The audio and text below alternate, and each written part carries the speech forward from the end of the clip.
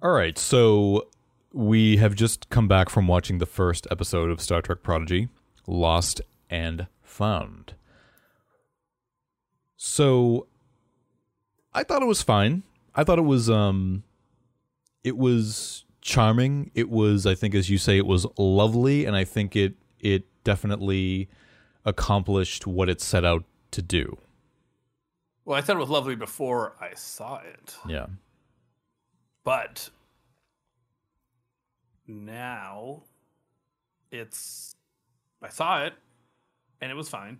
Yeah, my initial impression in watching it was that now I'm sure this is not going to be a very unique take, but it was Star Wars more than it was Star Trek. And I think this is going to be a very common thing to hear. I mean, right down to the droid. I'll even call him a droid. The droid that has a Darth Vader vibe, and then the hooded young person at the side of the Darth Vader droid. With a choice of whether to go with the positive, hopeful rebels that they actually were called rebels, or to stay with the dark, fascist giant head dictator person.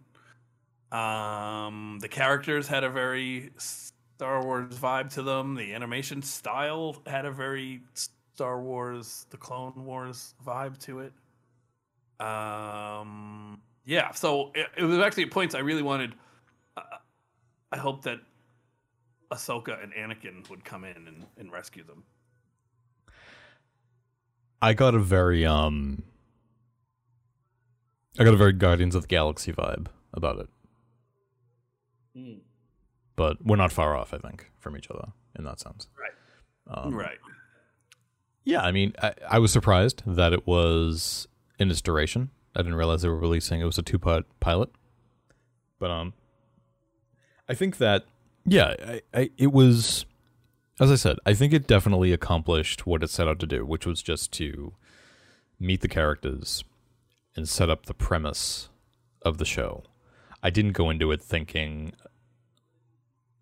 I didn't go in there with my Star Trek hat on, because I knew who the audience was. So I wasn't going in there being concerned with Easter eggs or what have you. So... I expect we will get those things. I expect we will. But here's a question, though. Sure. You, someone who knows and notices these things, and as you say, I never talk about it, so now's my time to talk about it. The ship was pretty advanced, right? Beyond anything we've seen, I would feel. Except, well, excluding Discovery, because I don't want to think about it. But the ship seemed advanced, right? yeah, it did. Okay. It did. Any thoughts on when it might be from? Or have we got any word of when this is set? Yeah, it is set about 5 years after Voyager returns home. So Okay. that puts us at about 2380 something. Makes I sense. believe. They would have made ship advances while Voyager was away. I believe, I may be wrong about this, I'd have to double check. This may be happening in parallel with Lower Decks. Oh, cool. Crossover. But it's set in the Delta Quadrant, where Voyager was set. Right. So And the ship had sort of a Voyager shape to it. it did. It did. But the bridge was clearly very advanced. I think at a high level though,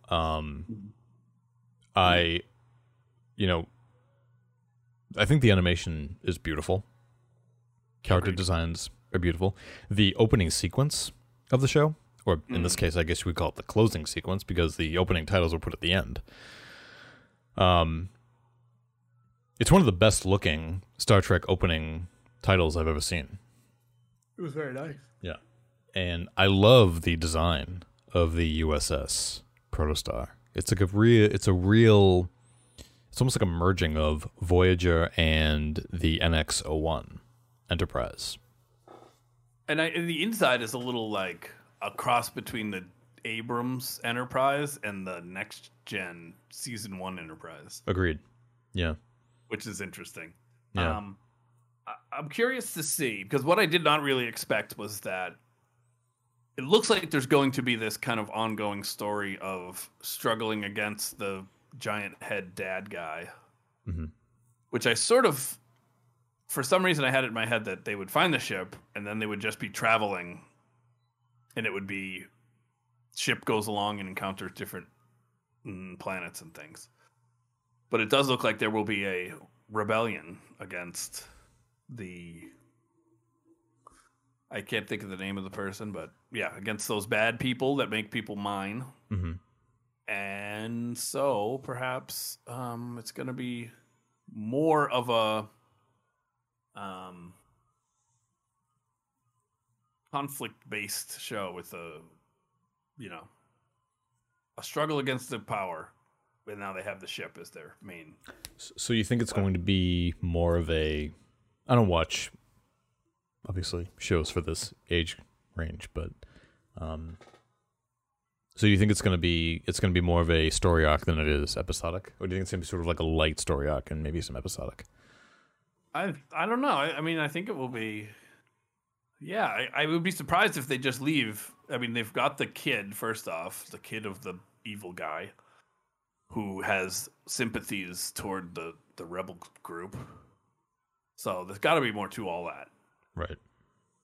So yes, I think it will be more story arc based. That's what I think. I'm thinking of it as actually more like Star Wars Rebels than Clone Wars, I guess. Because Rebels, you kind of have a character who...